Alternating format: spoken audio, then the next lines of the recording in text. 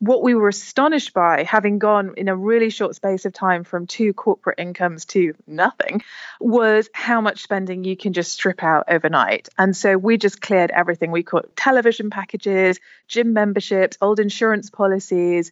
We just scaled everything right back. You're listening to Financial Grown-Up with me, certified financial planner Bobbi Rebell, author of How to Be a Financial Grown-Up. And you know what?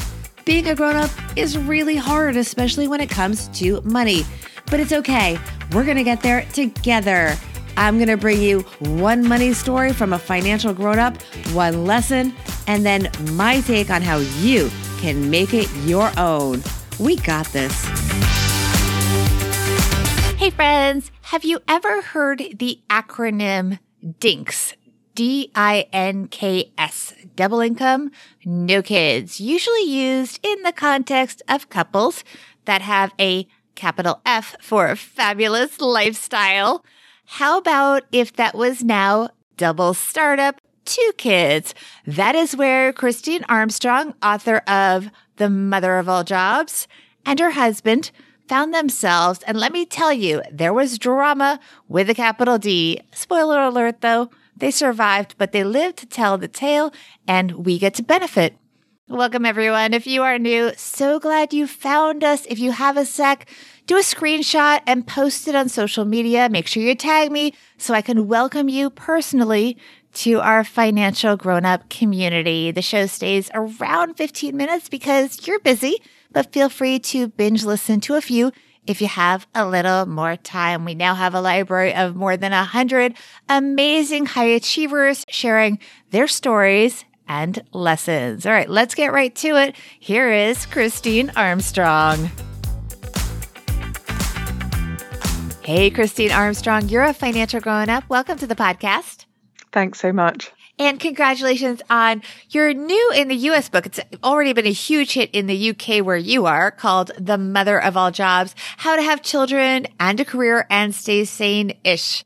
Emphasis on the ish, right? Yeah, totally. You have managed to stay sane in an extraordinary circumstance where both you and your husband found yourself in startup mode. Tell us your money story. So I had a lovely job at an advertising agency and I traveled all over the world and presented work. And then when I had a baby, I came back to the ad agency, but the boss had changed and they were offering me different terms.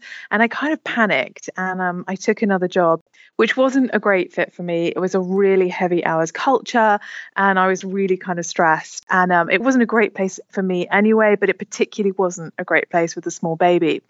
But I felt I couldn't leave because while I'd been on maternity leave, my husband, who'd been 18 years at his company, was offered a big package to leave. And he was like, look, I really want to take it. I want to start up this business. And I was like, okay, yeah, that'll be fine. Great idea. Because you would have the steady income. Right. Because I was just going to go back to my job. And it never occurred to me that I would want to stop or do less work. Kind of career was what I did. You know, in my job in the ad agency, there were really senior women who had families and that seemed to be what they'd done and it was fine. So we found ourselves in a situation where I was really unhappy at work and he was with a startup, which is a travel company called Villas for Kids. And as you know, with a startup, you don't make money immediately. So he wasn't making money, but we still needed quite a lot of childcare because also he wasn't home being just a parent. And I was working really hard, but quite frustrated. So I kind of was looking for answers and what I thought I could do to kind of make things better. And so I decided that I would have another baby. Of course. Of course. Because that will solve everything. I really, in my mind, they say that when you're really stressed, you start making really bad decisions and you can only see things in black and white. So I was just like, I've got to get out of here and I've got to take time to think. So I had another baby, which was great, but it obviously didn't solve my problems at work. Then I went back to work and it was still really, really difficult. And so I decided to go and interview women about how they'd made it work and some men as well. And that was really where the book came about. But during this process of interviewing these amazing people and understanding kind of what I needed to do, I had lunch with a really old friend who's a therapist. We were in this cafe and I just talked to her for 45 minutes and she looked at me and she said, look, darling, just go back to the office, get your coat and go home. And I was like, you're insane. I mean, I've got a mortgage, I've got childcare, Villas for Kids is making no money. She was like, yeah, but it'll be fine. Just give it to the universe. I'm laughing at the words. Give it The to the universe does not pay your bills. No.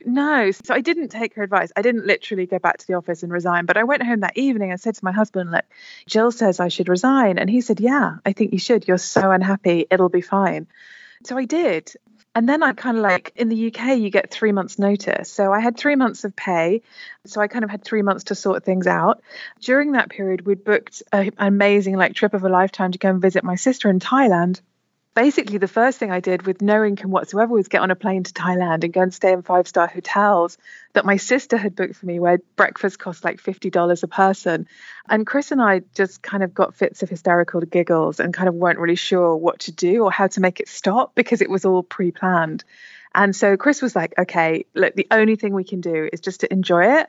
And then we'll deal with stuff when we get back. So basically, so now you're going to start your own business as an author because you've got this book in progress. Your husband is at this business, which, spoiler alert, is doing great now, but was at its early stages. And you're living a lifestyle that needs 2 incomes from steady jobs to support. Well, I would say that was our saving grace, actually. I think we were really fortunate that my husband bought a house a long time ago. So actually, when we came back from Thailand and we're like, okay, let's just clear the decks. We've got to lose every piece of spending that we have that is not essential. What we were astonished by, having gone in a really short space of time from 2 corporate incomes to nothing, was how much spending you can just strip out overnight. And so we just cleared everything. We caught television packages, gym memberships, old insurance policies. We just scaled everything right back. And what we were astounded by, and we really worked together on it, we were really focused on it. And we went from shopping in the equivalent of Whole Foods to like the discount aisle at the discount supermarket. And we were just astonished actually how little you can spend when you really, really put your minds to it, having been massively complacent, it has to be said. And so we just stripped out all spending and kind of whittled everything back and basically then rebuilt from there. So I didn't immediately start a business. I freelanced for a while, and then I met a guy called Robert Phillips who was had it in his mind an idea of a consultancy he wanted to set up and was really inspirational. So I kind of joined up with a group of people and we started a consultancy that's been really successful and has given us a great and stable income and allowed us to compensate. But it really took nearly a year for us to sort all of that out. All right. What is the takeaway for our listeners? So my takeaway, the thing that Chris and I have taken and run through our lives, is to keep your fixed costs as low as you can so that you've always got the flexibility to change. So we were saved by the fact that we didn't have an expensive car policy. We didn't have kids in really expensive childcare. We don't have kids in expensive schools now. Like, we keep the baseline really low so that we can scale up or down according to what we've got available. So what you learned really is that a lot of these expenses that were just part of your life, you weren't really thinking about. It was pretty easy to just say goodbye to them. It really was. You know, I do totally take responsibility for having previously been complacent, but we both had good jobs. We both kind of got promoted pretty regularly. Our incomes had got bigger, and we just really assumed that they would just continue to get bigger. And we just really were very thoughtless about A, the impact of childcare and just how much money that is, and B, how you often also lose one or half a salary, and we managed to lose 2 salaries, which I think was quite an achievement when you have kids. So I think my other big learning is to keep as well as keeping your expenses as low as they can be in terms of core expenses, but also to be really thoughtful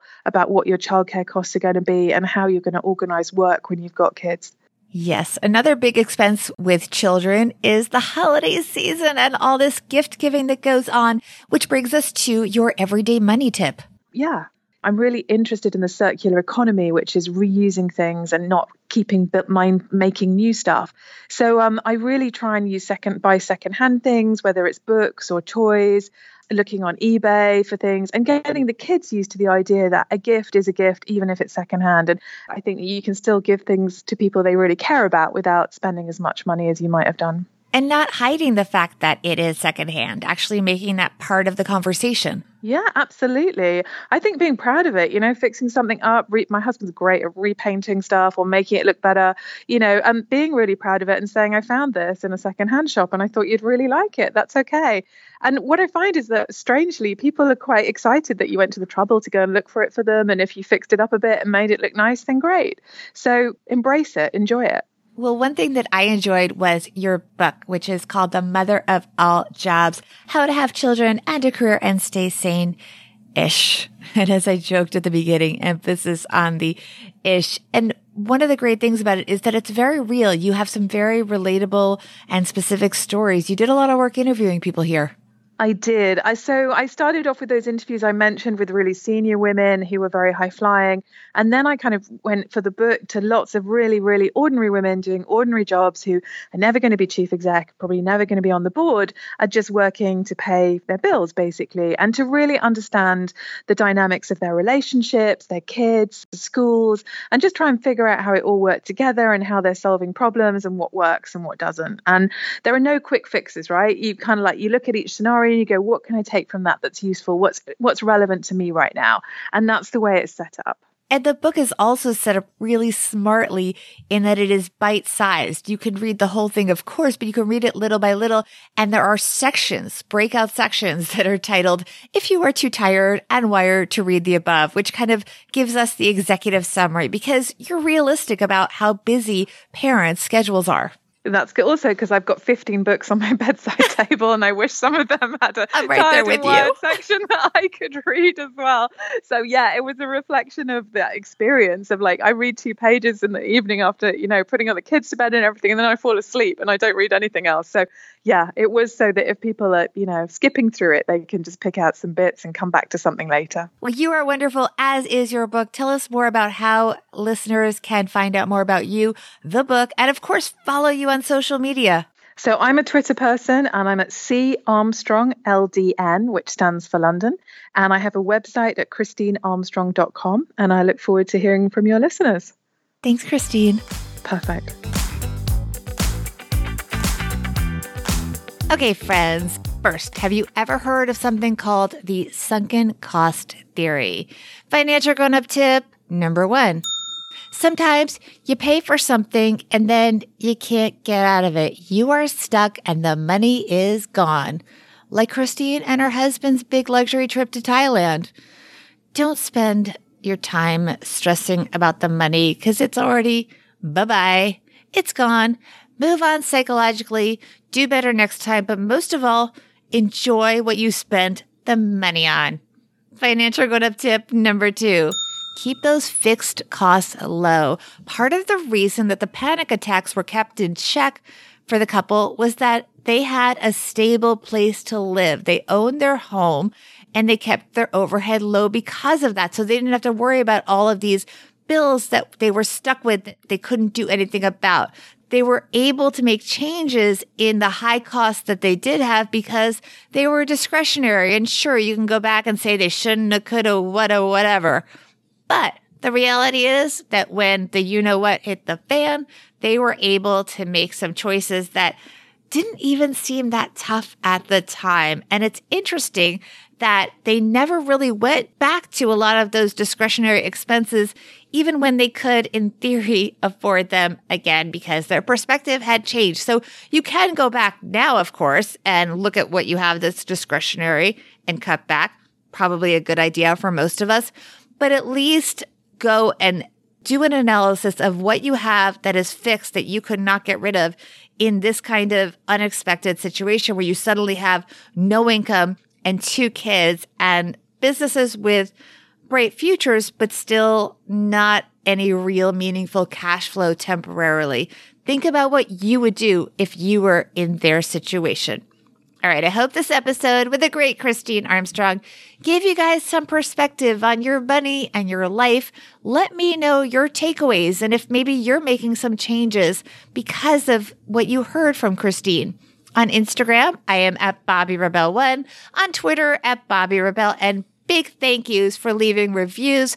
It helps others discover the show, as does just simply telling a friend. And thank you so much. You have no idea. Thank you so much to those of you who do all these things and who subscribe and spread the word. It is truly so appreciated. We put so much work into this show, and your feedback is priceless. And of course, also priceless is the advice we got from Christine Armstrong that helped us all get one step closer to being financial grown-ups.